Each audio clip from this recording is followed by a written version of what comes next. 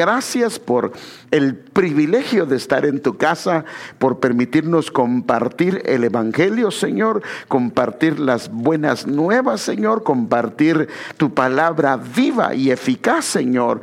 Señor, yo clamo por el auxilio, Señor, la unción, la gracia que solamente viene de tu presencia, que solamente viene de tu Espíritu Santo, Señor. Clamamos, Señor, por el auxilio de tu Santo Espíritu, Señor, fluyendo a través de nuestras vidas, y danos la gracia, Señor, danos la gracia para impartir tu palabra, Señor, a través de ella, que tu pueblo traiga sanidad, liberación, y tu nombre sea glorificado. En el nombre de Jesús lo pedimos, Señor, y damos gracias. Bendice también a los niños que están y los jóvenes que están en sus clases, que tu nombre sea glorificado. Y también bendecimos, Señor, a los que nos están viendo, que sean bendecidos, y aquellos que están enfermos, que tú puedas traer sanidad a sus vidas, Señor. En el nombre de Jesús lo pedimos y damos gracias, Padre.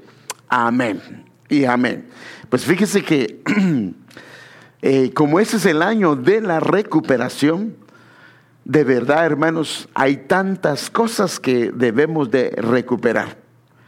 Algunas son, dependiendo de quién esté hablando, algunas son materiales, otras no son materiales, algunas son inclusive espirituales.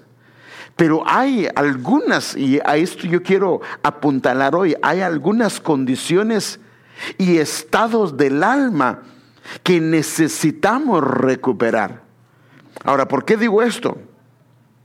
Porque a nosotros, hermanos, nos ha tocado vivir tiempos de alguna manera que estas cosas, estos estados que son provistos por Dios, les ha faltado. Me refiero, por ejemplo, a un estado de reposo, a un estado de tranquilidad, a un estado de paz, a un estado de quietud, que por supuesto viene del Señor.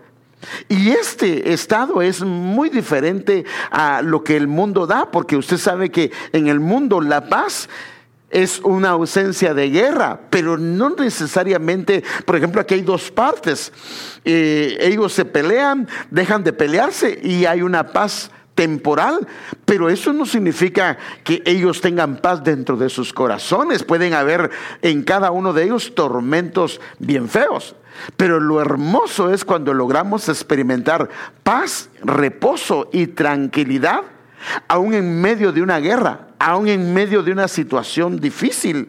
Por eso el Señor dijo, hermano amado, en Juan 14:27, la paz os dejo, mi paz os doy, no os la doy como el mundo la da, porque el mundo, la manera de dar paz no es como el Señor la da. Y entonces Él dice, no se turbe vuestro corazón ni tenga miedo. O sea que la falta de paz trae turbación al corazón y trae miedo al corazón. Entonces, hermanos, ese tipo de estados es contrario al diseño, al plan del Señor para nuestras vidas. El mismo Señor lo dijo de la siguiente manera a sus discípulos. Mire, en Juan 16:33 lo dice, yo les he dicho estas cosas. Mire pues, el Señor hablando, yo les he dicho estas cosas, y les dice, para que en mí, o sea, en el Señor, hay en paz. Ahora, note que la paz está vinculada a estar en Él. Dice, yo les he dicho estas cosas para que en mí hay en paz. En este mundo afrontarán aflicciones. En otras versiones dice pruebas. En otras versiones dice tristezas o sufrimientos. O sea que de parte del Señor lo que nos está diciendo es que nosotros tenemos la garantía que Él va a estar con nosotros, pero esto no significa que no vayan a haber en el mundo. Por eso dice, yo te pido que los guardes. Ellos están en el mundo, aunque no son del mundo, pero estando en el mundo van a afrontar aflicciones, van a afrontar pruebas, tristezas y sufrimientos. El asunto es que Si esto lo enfrentamos fuera de los estados que el Señor ha provisto, van a ser condiciones o va a ser una caminata en el evangelio muy sufrida, muy triste, de tormento, hermano. ¿De qué sirve vivir 100 años si de esos, como pasó con Jacob, que casi toda su vida había sido difícil y complicada?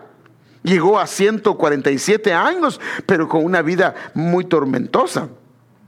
Y entonces dice, en este mundo afrontarán aflicciones, pruebas, tristezas, sufrimientos. Pero él dice, pero anímense, cobren ánimo, porque yo he vencido al mundo. O sea que lo que está en el mundo, el Señor lo ha vencido. Lo que está en el mundo, el Señor lo ha confrontado y Él ha salido victorioso. Por eso es que tenemos que estar en Él. Entonces, ahora, note esto, llévelo al plano del tiempo de los discípulos del Señor Jesús. Imagínense, ellos se enfrentarían pruebas y luchas como prueba, como parte de la caminata en el evangelio que ellos estaban llevando.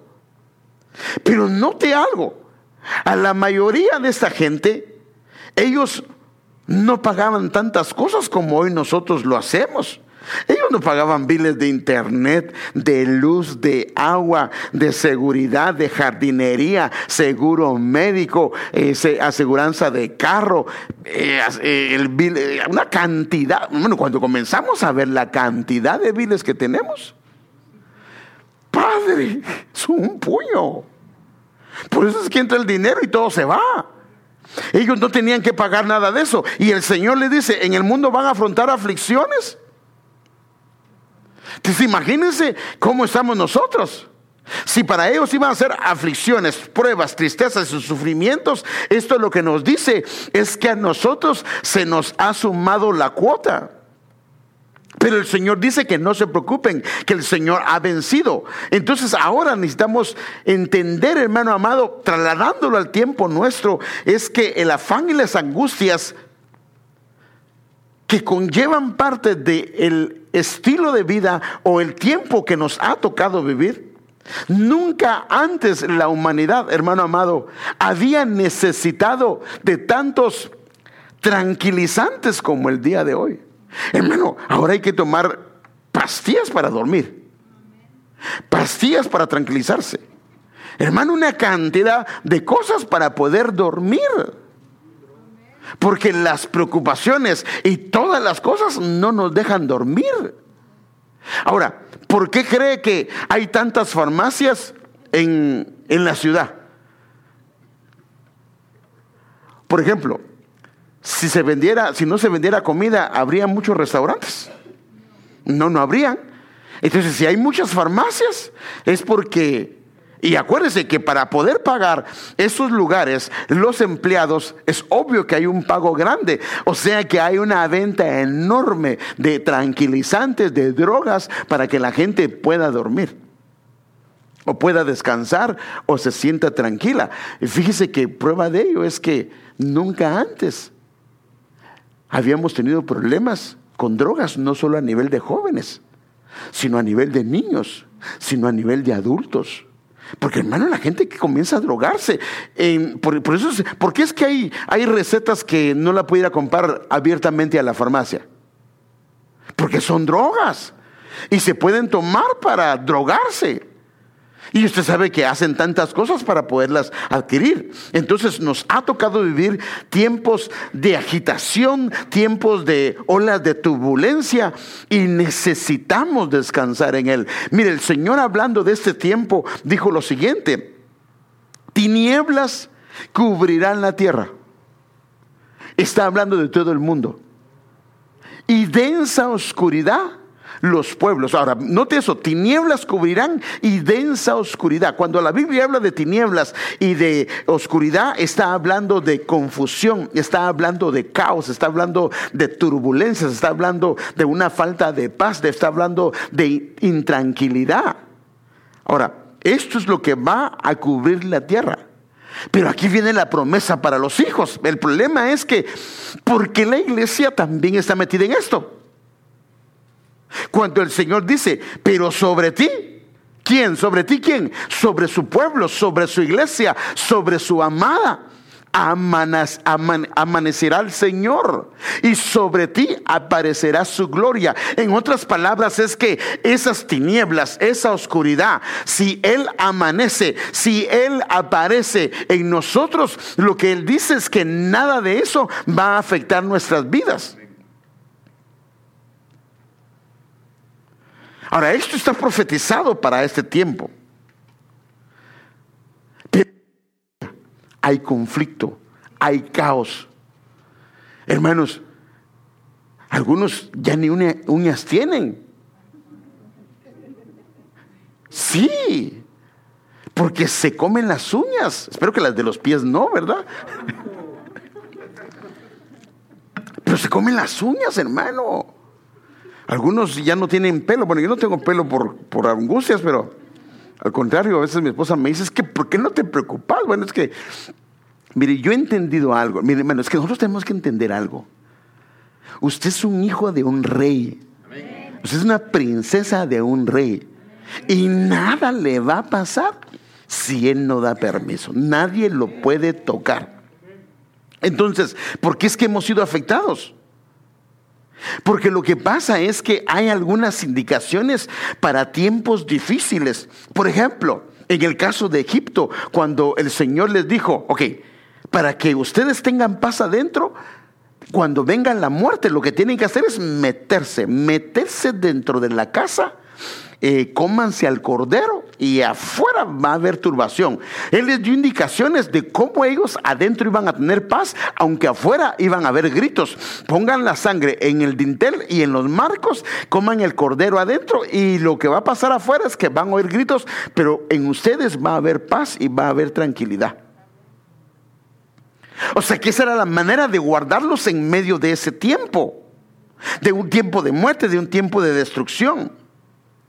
O sea que Dios provee medios para guardarnos y cuidarnos de cualquier situación. Lo que tenemos que hacer es saber qué hacer y qué es lo que el Señor dice que nosotros tenemos que hacer. A veces nos toca que encerrarnos, como pasó en el caso del pueblo de Israel en Egipto. A veces toca caminar a pesar que no logramos ver. A veces toca, hermano amado, estar a la orilla del monte. A veces toca meternos dentro del tabernáculo. A veces toca estar debajo de la nube. Este es el caso, por ejemplo, de Israel.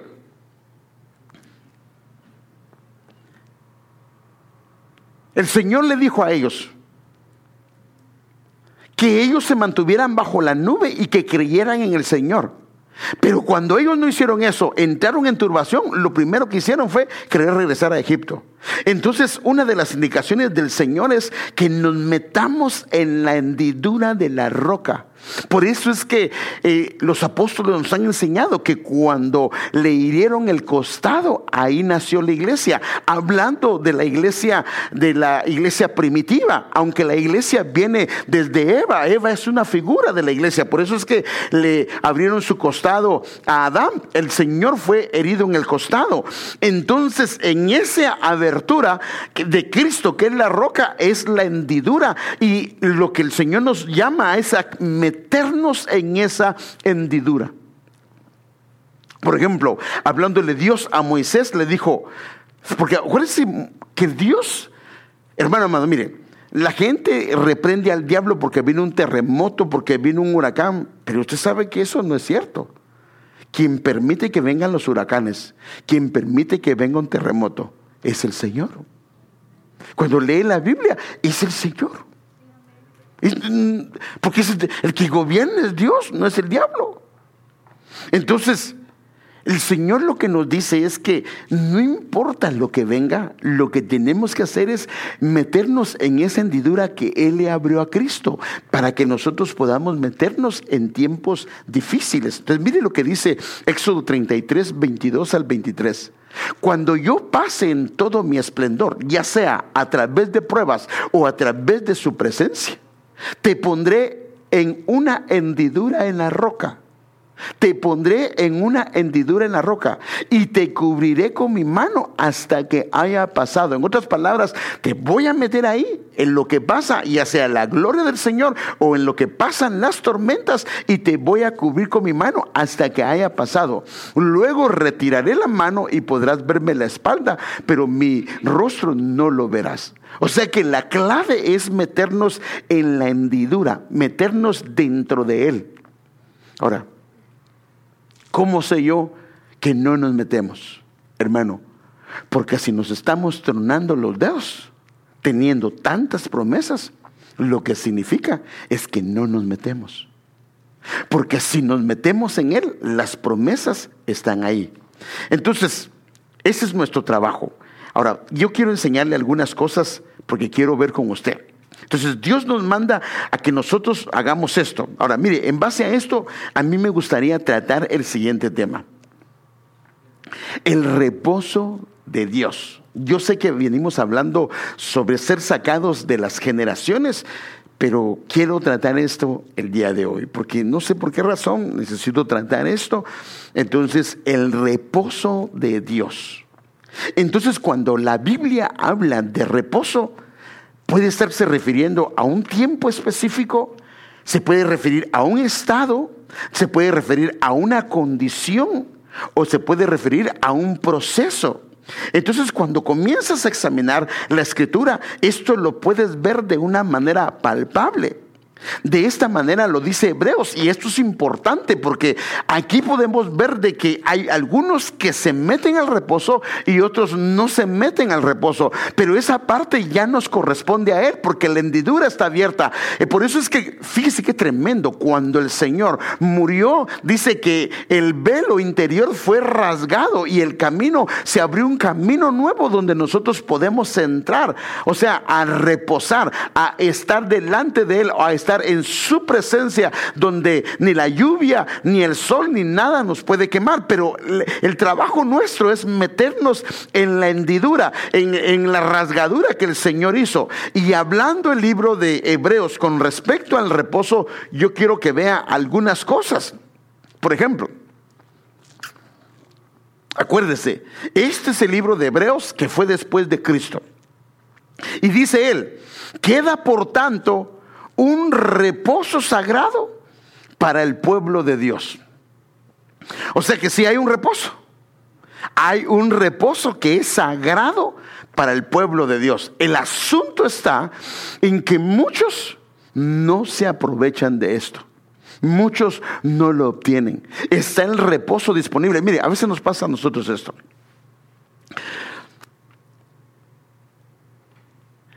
Yo le hago la pregunta, ¿cuántas veces Ana, que era la esposa de, ¿cómo se llamaba este hombre? ¿Ah? ¿Cómo? Elcana. Elcana era, sí, Elcana. Fue al templo. La Biblia dice que ellos acostumbraban ir por lo menos 3 veces al año. Muchas veces ella llevó su amargura, su problema que tenía que era estéril. Pero ella lloraba, le suplicaba al Señor, se levantaba, se llevaba otra vez su amargura y regresaba a casa. Lloró, tuvo un tiempo de relax y reposo en lo que derramó su alma, pero al regresar se volvió a llevar todo. Pero el día que ella derramó su alma, dejó la carga en el altar y se levanta, la Biblia dice que ella nunca más volvió a estar triste. Entonces, una de las características es que cuando nosotros traemos una petición de verdad, pero si lo creemos, se la dejamos al Señor y le decimos: Señor, yo no me voy a preocupar más de esto. Haga de cuenta que hay algún problema en la familia, hay un problema con los hijos, un problema en el trabajo, y no sabes, ya hiciste lo que te corresponde hacer y no lo logras resolver. Entonces vienes, se lo dejas al Señor y dices: Señor, yo ya no puedo con esto porque esto está comenzando a traer problemas en mi corazón, pero yo hoy te lo entrego el problema. Se levanta de ahí y cree realmente que se lo dejó al Señor. Su corazón no va a volver a estar triste y va a confiar que el Señor se va a encargar de ese problema. Pero ¿cuántas veces nos ha pasado lo que le pasó a Ana, que regresaba otra vez con su problema? El problema ahí no era Dios, el problema ahí era, en ese caso, Ana. Entonces hay un diseño estructurado para su pueblo. Entonces dice, queda por tanto un reposo sagrado para el pueblo de Dios. Entonces aquí dice, pues el que ha entrado a su reposo. Ahora, si dice el que ha entrado, es porque algunos no han entrado. ¿Sí me debe entender, hermano? El que ha entrado significa que algunos no han entrado. Dice, el que ha entrado a su reposo, él mismo ha reposado de sus obras como Dios reposó de las suyas. El problema de nosotros es que el trabajo se ha vuelto un problema. La carga de la casa se ha vuelto un problema. La carga de los hijos se ha vuelto un problema, porque estamos llevando todo nosotros. Pero en el momento que reposamos en Él y descansamos en Él, entonces estas obras ya no son nuestras obras, sino son la obra de Dios. Porque los hijos ya no son mis hijos, sino son los hijos de Dios, porque yo se los entregué. Y entonces yo voy a saber que Él se va a encargar de trabajar con mi hijo, de trabajar con mi hija. Yo tengo que acercarme y decirle, esto no está correcto por esto y aquello. Si necesito, depende de la edad, disciplinar, o en este caso ajustar, hacer algunos ajustes. Pero llega un momento, hermano, con los hijos, que uno tiene que entregárselo al Señor y decirle, Señor, yo te entrego esto. Entonces, aquí está el asunto. Hay que entrar en Él, hay que dejárselo a Él. Entonces, cuando te metes en la hendidura, cuando te metes en la roca, cuando te metes y te escondes en Él, tal vez tu instinto te dice, no, esto no se va a resolver, pero es ahí donde entra tu fe. Es ahí donde entra tu confianza en el Señor. Tal vez tu instinto te dice, corre, grita, desespérate. Pero tu instinto te dice, no te preocupes, yo me voy a encargar, yo ya tomé tu petición. Y entonces tenemos que reposar. Ahora, esto es lo que el Señor quiere, hermano, que nosotros hagamos. Sino, como le estaba diciendo hace un momentito, como le pasó a Israel, en momentos de turbación, en momentos de caos, lo primero que querían hacer era regresarse a Egipto, y era algo que al Señor le desagradaba. Entonces, sigamos leyendo ese pasaje. Este es el versículo 9 y el versículo 10. Por tanto, ahora, mire lo que dice. Si es automático el reposo cuando nosotros creemos en el Señor, no habría necesidad que Él diga que entremos, no habría necesidad que Él diga que nos esforcemos. ¿Cómo nos puede decir que nos esforcemos por estar en el reposo si ya estamos en Él? ¿Verdad que no habría necesidad? Pero aquí nos dice, esforcémonos por entrar en ese reposo. Entonces tiene que haber de nuestra parte un esfuerzo de entrar en ese reposo, porque hay gritos en nuestra mente que dicen, no, tú vas y que hagas muchas cosas de tu parte, y que te desesperes y que grites y que patalees, pero eso no va a ayudar. Lo que necesitamos aprender es lo que el Señor dijo: en el mundo van a tener aflicciones, pero confíen, yo he vencido, yo me voy a encargar. Ahora, esforcémonos por entrar en ese reposo. Ahora, mire qué dice. Y aquí es donde yo veo el problema que nos pasa a la mayoría. El problema de no entrar en ese reposo, no sea que alguno caiga siguiendo el mismo ejemplo de desobediencia. Entonces, el estar fuera del reposo del Señor nos puede llevar, estando en un momento de turbación, de angustia, de caos, a hacer cosas que no le agradan al Señor.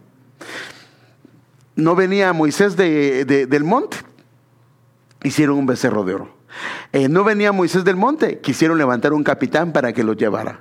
Y ahí vemos que ellos tomaron actitudes a causa, y la Biblia, cuando lee el libro, el capítulo 4, está hablando del pueblo de Israel, que ellos no entraron en ese reposo. Entonces aquí nos dice que nosotros nos esforcemos. Ahora, ¿qué es esforzarse? Es pelear y luchar por aprender a estar dentro de la hendidura de la roca, a estar dentro de Él, porque si estamos dentro de Él, hermanos, la vida, la caminata va a ser muy diferente, porque de verdad, cuando descansamos en Él, las preocupaciones, los problemas, porque esos no van a faltar, es lo que el Señor dijo, los vamos a tomar de una manera diferente. Hermanos, ahora hay jóvenes, hay niños con problemas de ansiedad, con problemas de preocupación, con problemas de temor de qué viene en el futuro. Pero ¿cómo es posible que eso pase en los niños? Porque el problema es que todos, papá o mamá, tal vez no nos hemos metido.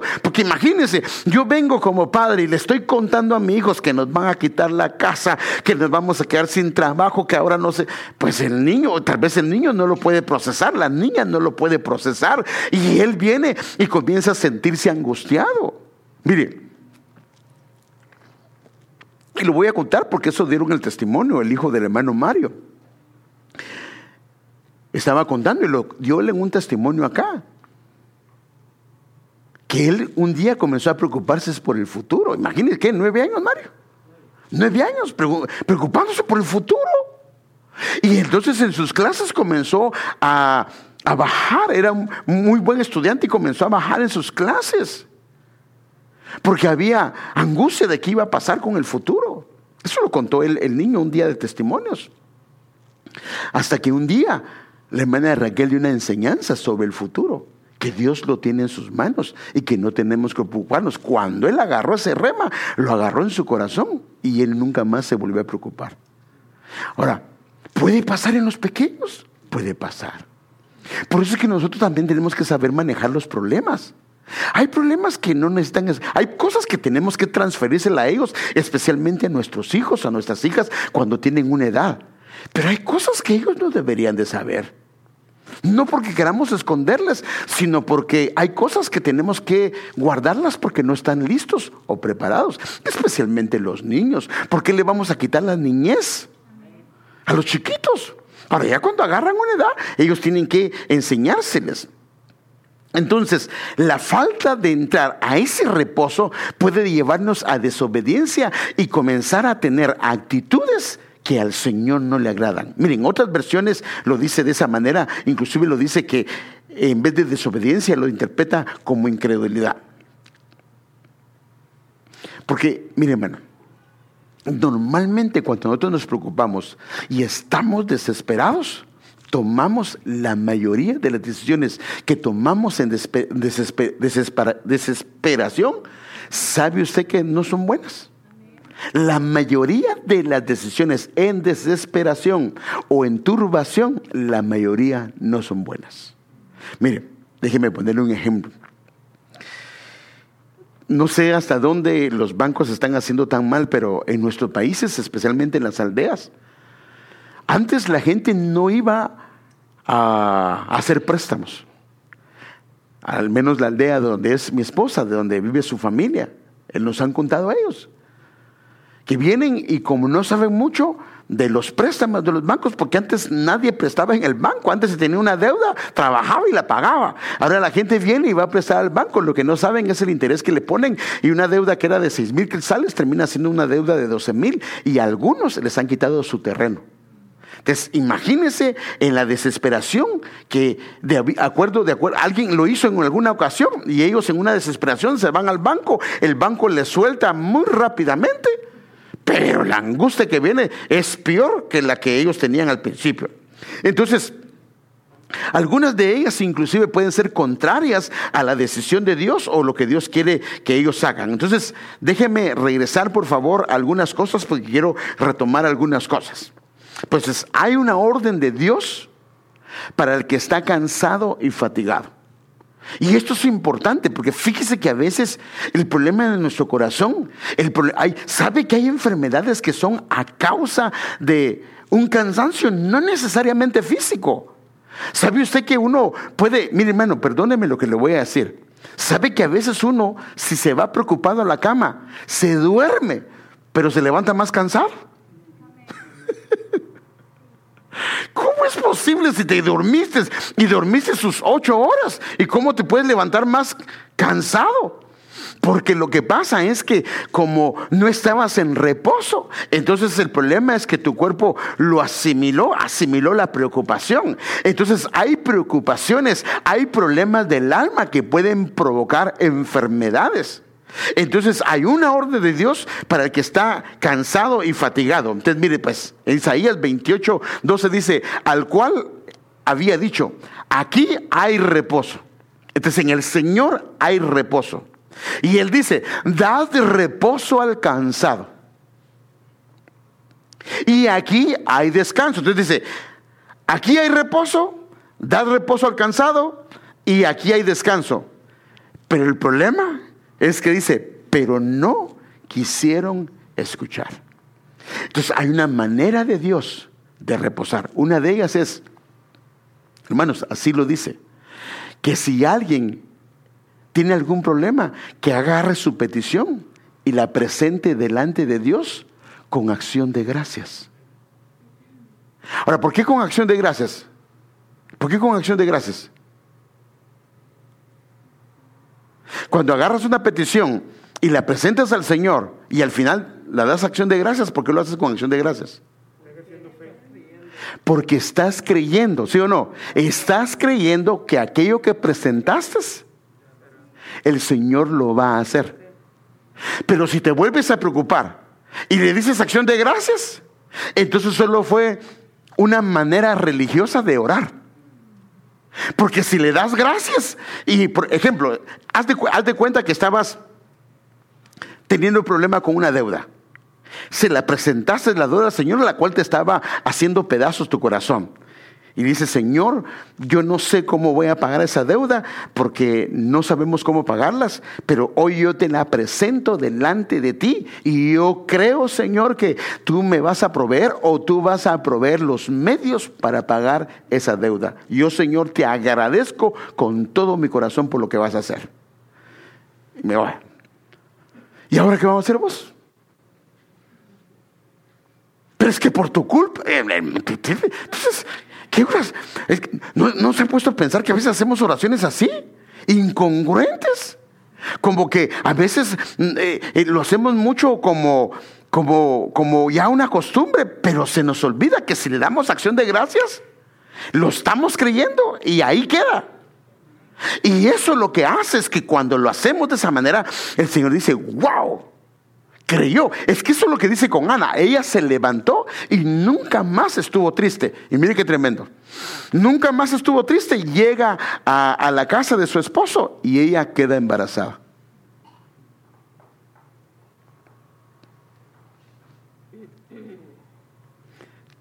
Entonces el reposo de Dios es algo importante. Mire, a veces no es mágico, sino se requiere fe.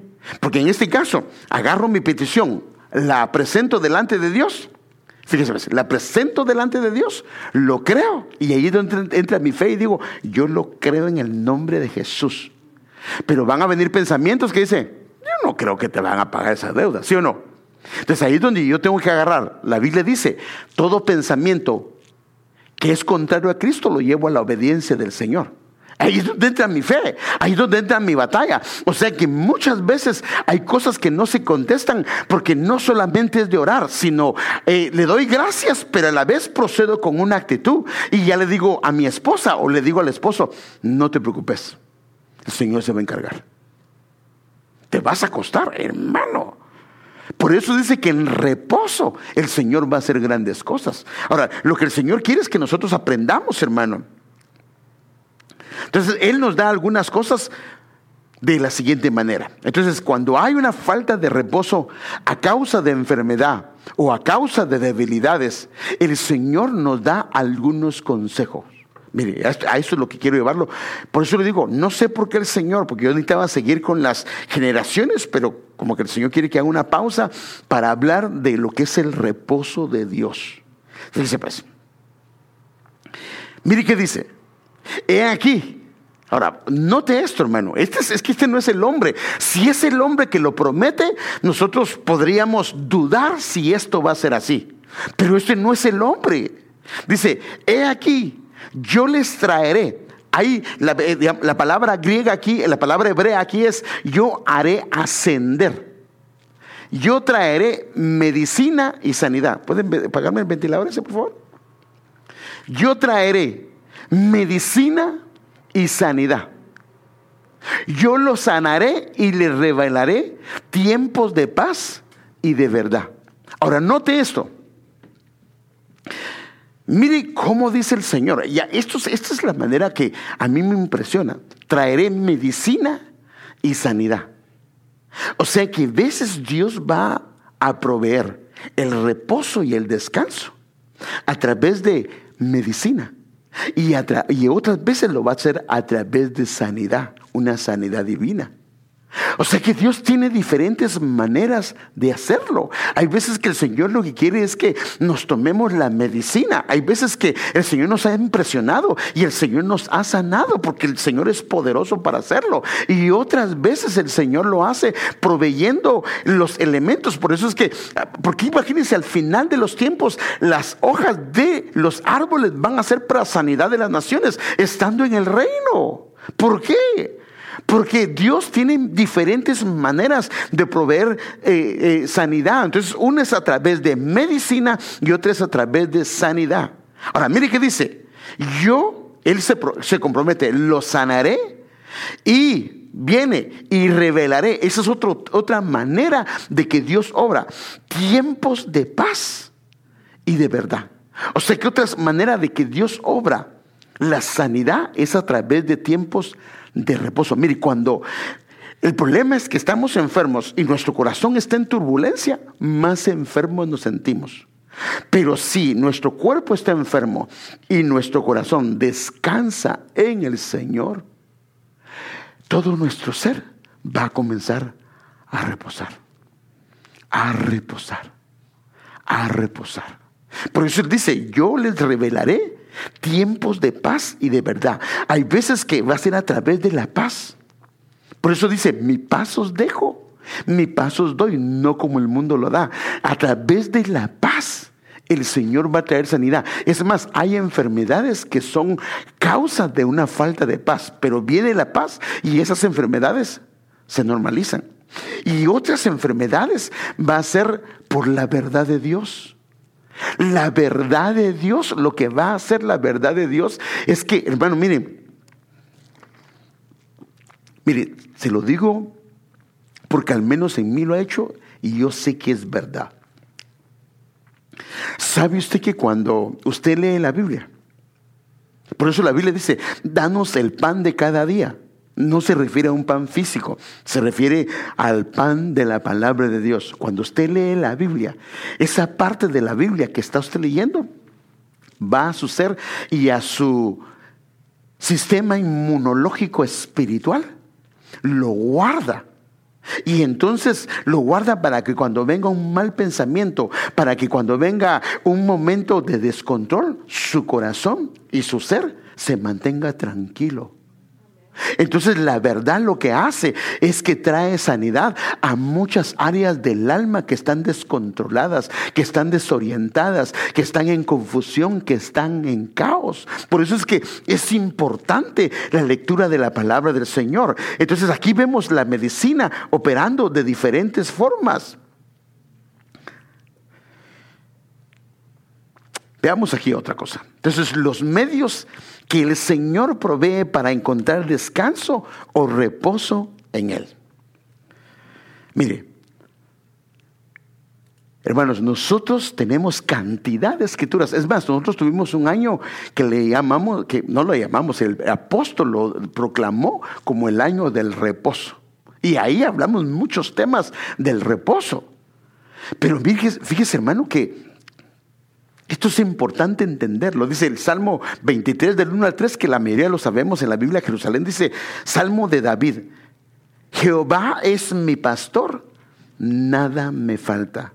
En verdes pastos me hace reposar. Otras versiones dicen, me hace descansar. Me conduce a fuentes tranquilas, ahí reparo mis fuerzas. Me guía por cañadas seguras, haciendo honor a su nombre. Entonces, una de las cosas que necesito recordar, especialmente en mi corazón, es que Él es mi Padre, pero ante todo Él es un pastor. Y como pastor, Él es un buen pastor.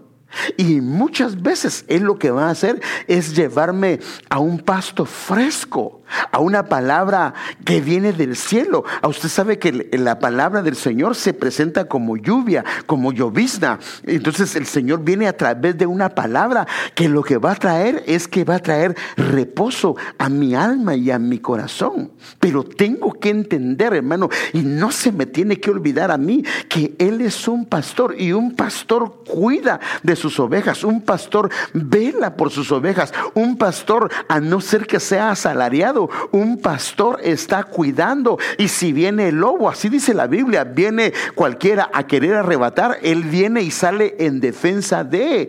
Entonces, si una oveja, por eso dice, ungen mi cabeza con aceite. El aceite lo ponían en la cabeza porque los zancudos podían afectar la nariz o podían afectar las orejas, pero ponían aceite para que las hormiguitas o los diferentes, perdón hermanos, animalitos no estorbaran ahí. Entonces fíjese, en verdes pastos me hace reposar. Entonces muchas veces lo que el Señor quiere es que a través del pasto nos va a hacer reposar. Una palabra del cielo va a hacer que nuestro corazón se sosiegue. Y por eso es que el Señor en algunas partes decía, estad quietos. O sea, en otras palabras dice, reposa y vas a ver la salvación del Señor.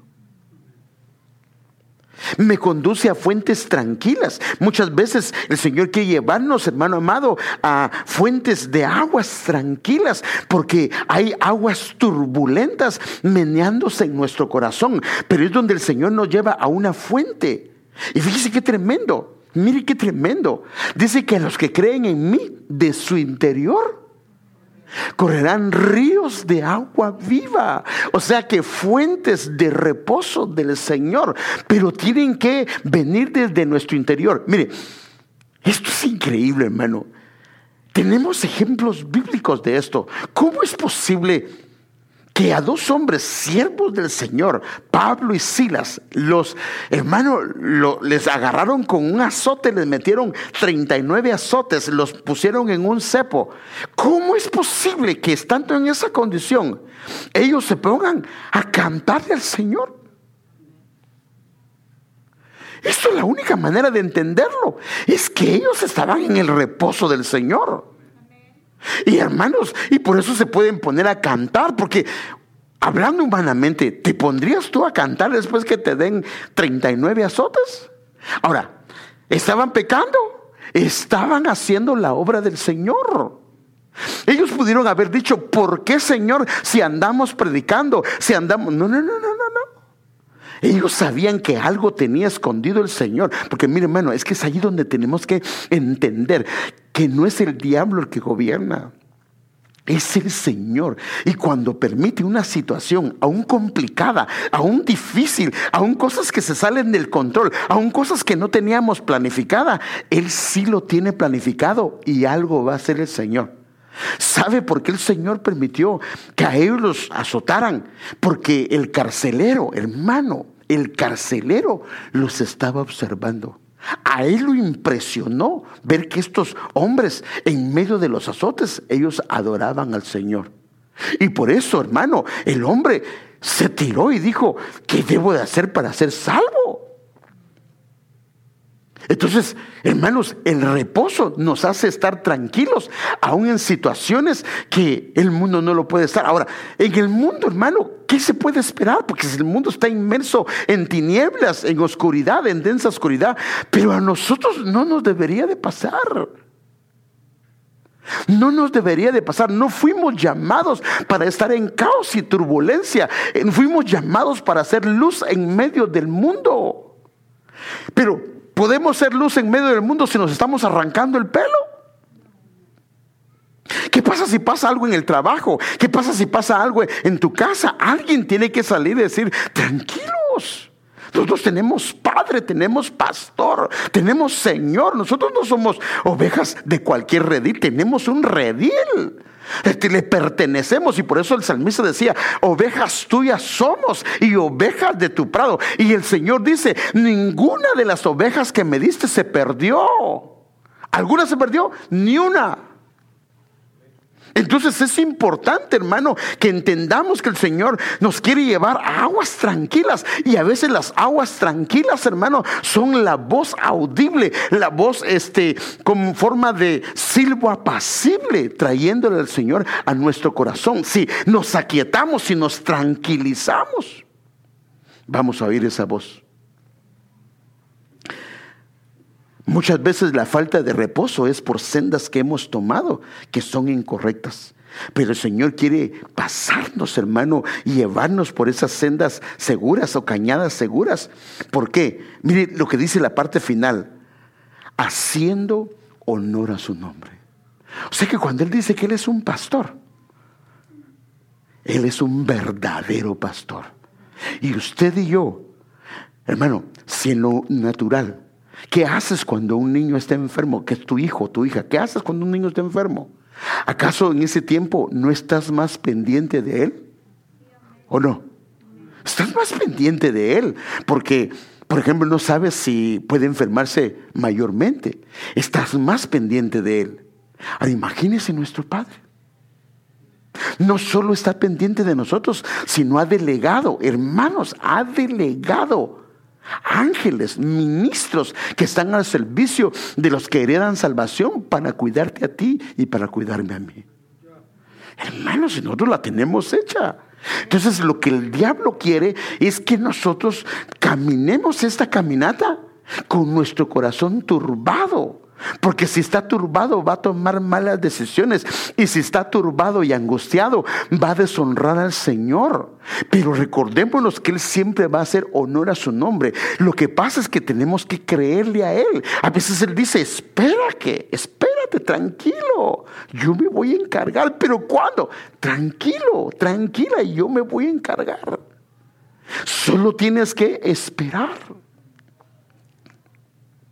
Entonces la salvación está en el reposo del Señor.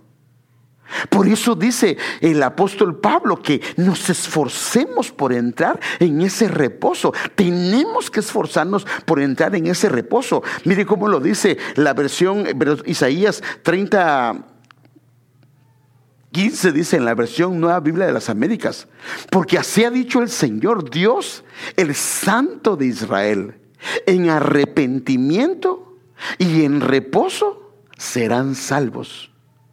En quietud y en confianza está su poder. Perdóneme, hermano, pero aquí esto es la Biblia. En quietud y en confianza está su poder. Cuando comienzas a tener cuando comienzas a tener reposo, es un sinónimo de confianza, porque confías en que Él va a obrar, en que Él se va a encargar. Pero mire qué pasó. ¿Qué pasó con el pueblo? Pero ustedes no quisieron. Déjeme verle otras versiones de esta parte. En arrepentimiento y en reposo serán salvos. Si regresan a mí y descansan en mí, serán salvos. Si regresan a mí y descansan en mí, serán salvos. Esa es la NTV. La versión Dios habla hoy dice: vuelvan, quédense tranquilos y estarán a salvo. Y la versión NTV dice: está en volveros a mí y tener calma. Entonces el llamado del Señor es a esforzarnos a entrar en ese reposo. Ahora, qué triste sería llegar hasta el final de nuestra caminata y, como la vida de Jacob, ¿cuáles han sido tus años? Han sido pocos y malos. Qué tristeza de caminata, ¿no? Pero qué bonito sería que podamos ser como Pablo, que podamos ser como esos hombres de Dios, mujeres de Dios, que decimos: el Señor fue fiel, el Señor estuvo conmigo. Pero ¿y cómo? ¿Y por qué? Porque imagínense el testimonio que damos cuando en medio de pruebas, en medio de luchas, en medio de circunstancias adversas, aún podemos decir: pero Él es un Dios bueno, Él es un buen Señor. Podemos, hermano, mire, por eso es que hay veces que uno llega, hermano, a consolar dizque a hermanos que están en prueba, y ellos terminan consolándolo a uno. Ahora, ¿por qué lo terminan consolando? Por el reposo que hay en ellos. Porque uno se admira de ver: Padre, cómo Él puede estar en esa tranquilidad, en ese reposo, en medio de todo esto. ¿Por qué? Porque se metió en la hendidura. ¿Por qué? Porque se metió en el reposo. ¿Por qué? Porque le creyó al Señor y creyó que el Señor tiene control. Que el día que el Señor diga, esto se termina, esto se termina. Por eso Él dice, nos revelará tiempos de paz. Eso significa que Él sabe que el día que Dios diga, hasta aquí, es un hasta aquí. Entonces, hermanos, yo creo que el llamado del Señor hoy es a que reposemos en Él. ¿Qué está pasando? Yo no lo sé. ¿Qué está sucediendo? Yo no lo sé. Pero como el Señor sí conoce su corazón, el Señor lo que quiere es que reposemos, hermano. Miren, hermanos, por eso el Señor nos dice que estamos sentados juntamente con Él en lugares ¿dónde? Ahora, desde el cielo, perdóneme, en el mundo puede estarse armando y desarmando y con huracanes, pero sentado en su presencia. Más bien tienes un asiento VIP. Y eso es lo que el Señor quiere, que contemplemos la gloria. Sabe que muchas veces, en medio de las peores situaciones, vamos a ver glorias preciosas de parte de Él. Ahora, vamos a ver cosas preciosas si reposamos en Él. Si no reposamos, podemos llegar como los israelitas a hacer dioses extraños, a querer levantar un capitán y volverse a Egipto. Es que ese es el problema. Es que ese es el problema que hay si no reposamos en Él. Ahora, ¿usted qué piensa? Algunos tal vez no estamos en prueba o no estamos pasando por prueba. O tal vez sí estamos pasando por prueba. Pero si usted está en el camino del Señor, el Señor dijo, en el mundo tendrán aflicción. Tarde o temprano viene aflicción, viene angustia, vienen situaciones adversas. Pero ahí es donde la enseñanza es, reposa en Él, métete en Él, descansa en Él. Y quiero terminar con esto, hermano. La invitación del Señor está vinculada a que yo tengo que hacer la parte que me corresponde. Mire que dice, venid, primero tenemos que ir a Él. Venid a mí todos, los que estáis trabajados y agobiados. Esto lo que nos dice es que dentro del pueblo de Dios van a haber veces que nos vamos a sentir trabajados, cansados, agobiados. Si no, no lo diría, ¿sí o no? Porque por eso lo dice, venid a mí todos, los que estáis trabajados y agobiados. Y la promesa de Él es, y yo os haré descansar. O sea, métete en mí y yo te voy a hacer descansar. Ahora, ¿cómo lo dice?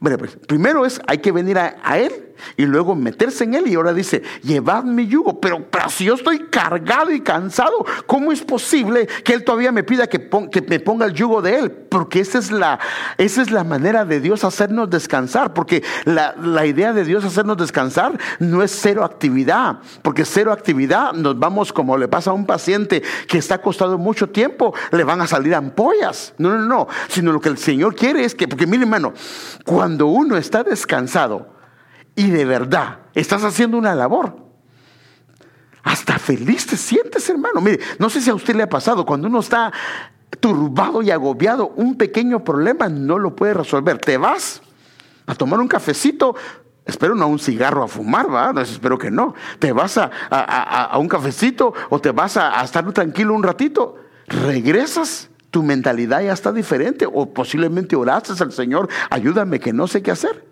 Y es increíble cómo resuelves algo.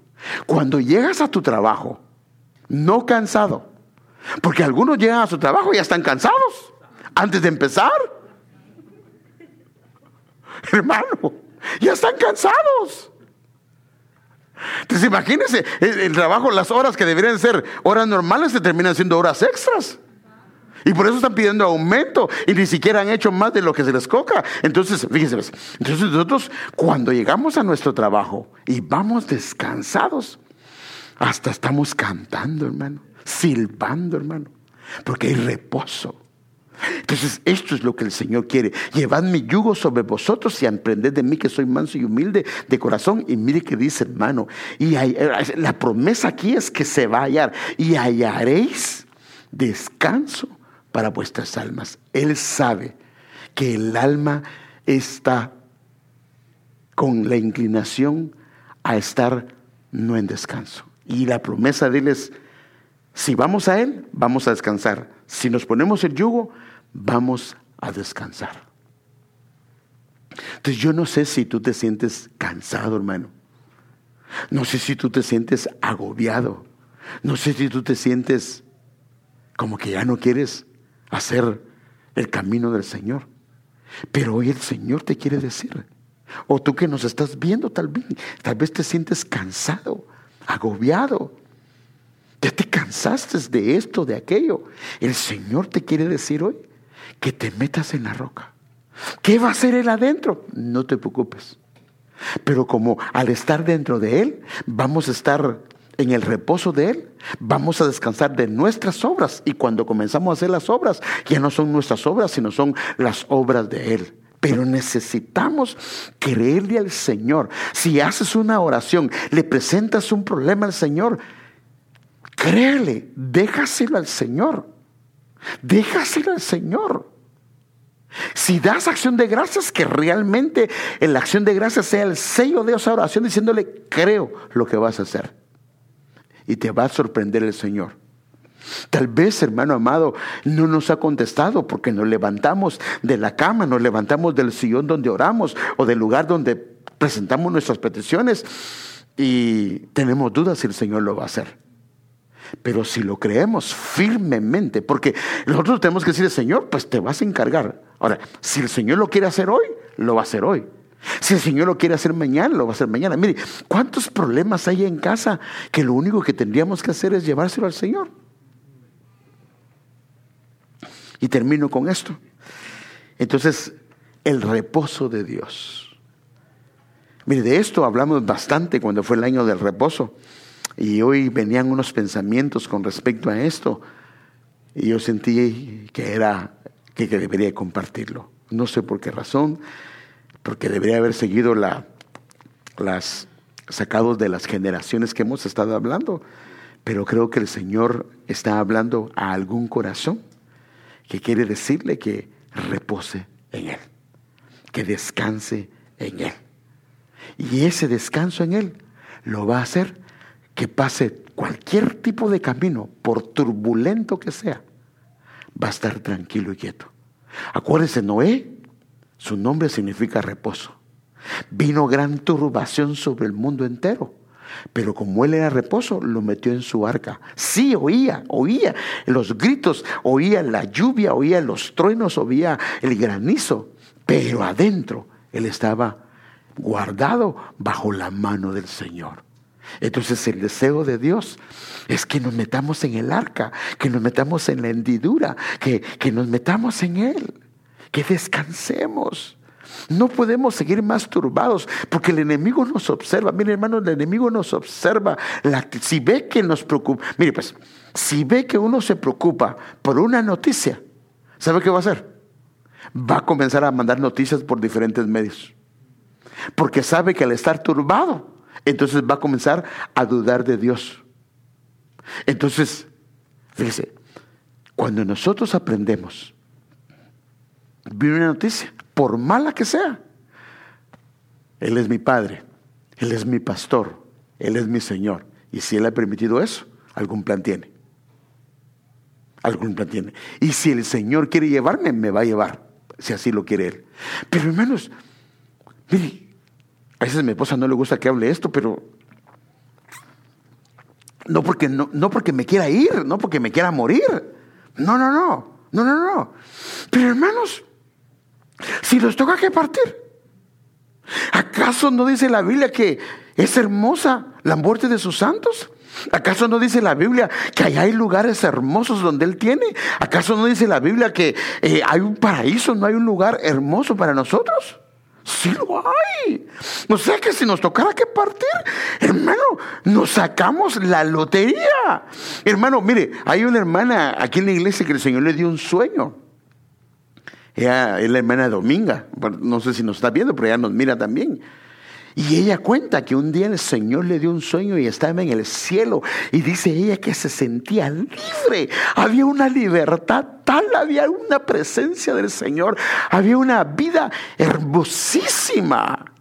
O sea que en su presencia es ganancia para nosotros. No es pérdida, es ganancia para nosotros.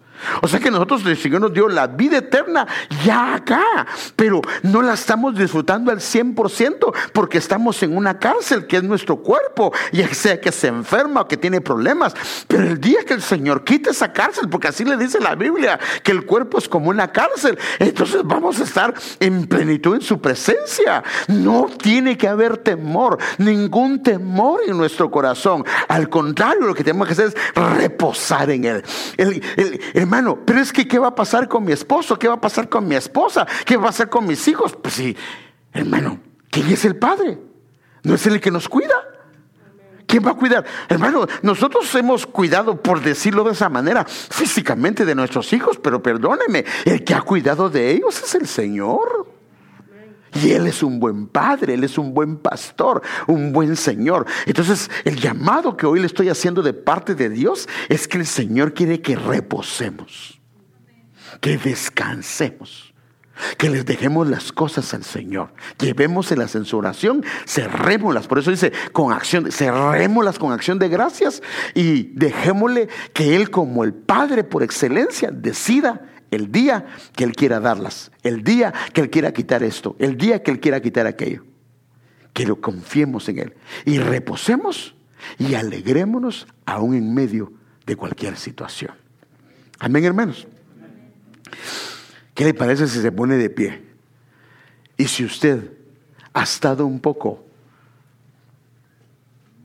angustiado o afligido por alguna situación, yo le aconsejo hoy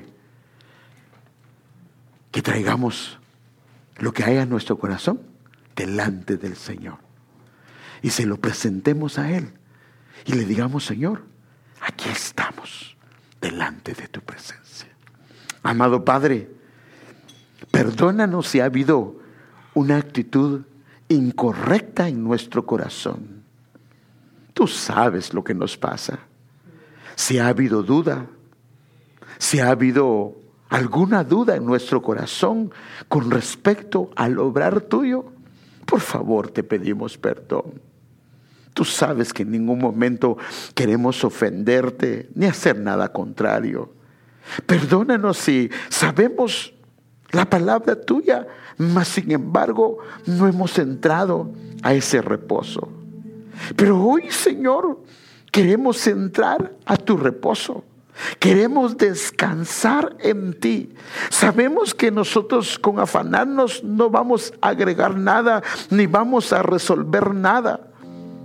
Al contrario, el afanarnos, el angustiarnos ha traído más angustia a nuestro corazón. Pero hoy, Señor, nos reposamos, nos descansamos, nos metemos en la hendidura de la roca. Y como dice tu palabra, Señor, al que viene a ti, al que habita el abrigo del Altísimo, morará bajo esa sombra del Omnipotente. Señor, nos acudimos a esa sombra para que nos cubras, para que estemos en descanso, en reposo, Señor amado. Padre, ya no queremos más tener esa angustia de nuestro corazón. No queremos, Padre. Sabemos que no hemos sido llamados para eso. Hemos sido llamados para que tu gozo nos dé fortaleza, para que tu paz nos dé tranquilidad, para que, Señor, tu verdad traiga sanidad, para que, Señor amado, que nos restablezca, Señor, que desde la médula, desde nuestros huesos, Señor, nos des ese vigor, ese reposo, ese descanso, y que podamos descansar en ti. Señor, aquellos que nos están viendo y que han entrado en algún conflicto en su corazón, hoy trae reposo a sus vidas, Señor. Que experimentemos ese reposo, que nos esforcemos, Señor, a entrar a ese reposo. No queremos caer en una conducta de incredulidad o desobediencia, y perdónanos si ha habido incredulidad y desobediencia, Señor. No lo hemos querido hacer para ofender tu nombre, pero ayúdanos hoy, Señor, ayúdanos hoy, que nuestro corazón descanse y repose, que nuestra alma pueda descansar en ti, que hoy en la noche, Señor, que descansemos, Señor, nuestra alma experimente ese reposo que viene de ti, ese reposo que está disponible para todo aquel que quiera venir a ti, Señor. En el nombre de Jesús lo pedimos, Señor. También queremos hacer una invitación. Si usted no conoce al Señor y no ha encontrado ese reposo, y hoy le quiere entregar su vida al Señor y decirle: Señor, yo no sé qué es ese reposo. Pero si tú no conoces al Señor y quieres levantar tu mano y quieres conocer al Señor, puedes levantar tu mano y decirle: Señor, aquí estoy. Yo quiero conocerte, quiero experimentar ese reposo que hay en ti. Y también, si te has alejado del Señor y quieres reconciliarte con el Señor, puedes levantar tu mano ahí donde estás y vamos a orar por ti, para que el Señor te ayude a recuperar ese reposo en el Señor. Padre, si alguien está en la televisión, alguien está en las redes sociales, alguien está en el YouTube, Señor, Padre, si se está reconciliando contigo porque ha abandonado, Señor, el reposo, hoy, Señor, en el nombre de Jesús, que Él vuelva. Si alguien, Señor, no te conoce y Él ha abierto su corazón para abrir su corazón, que entres y llenes su corazón de reposo, Señor. En el nombre de Jesús lo pedimos y damos las gracias, Padre. Gracias, gracias, Señor, en el nombre de Jesús. Amén.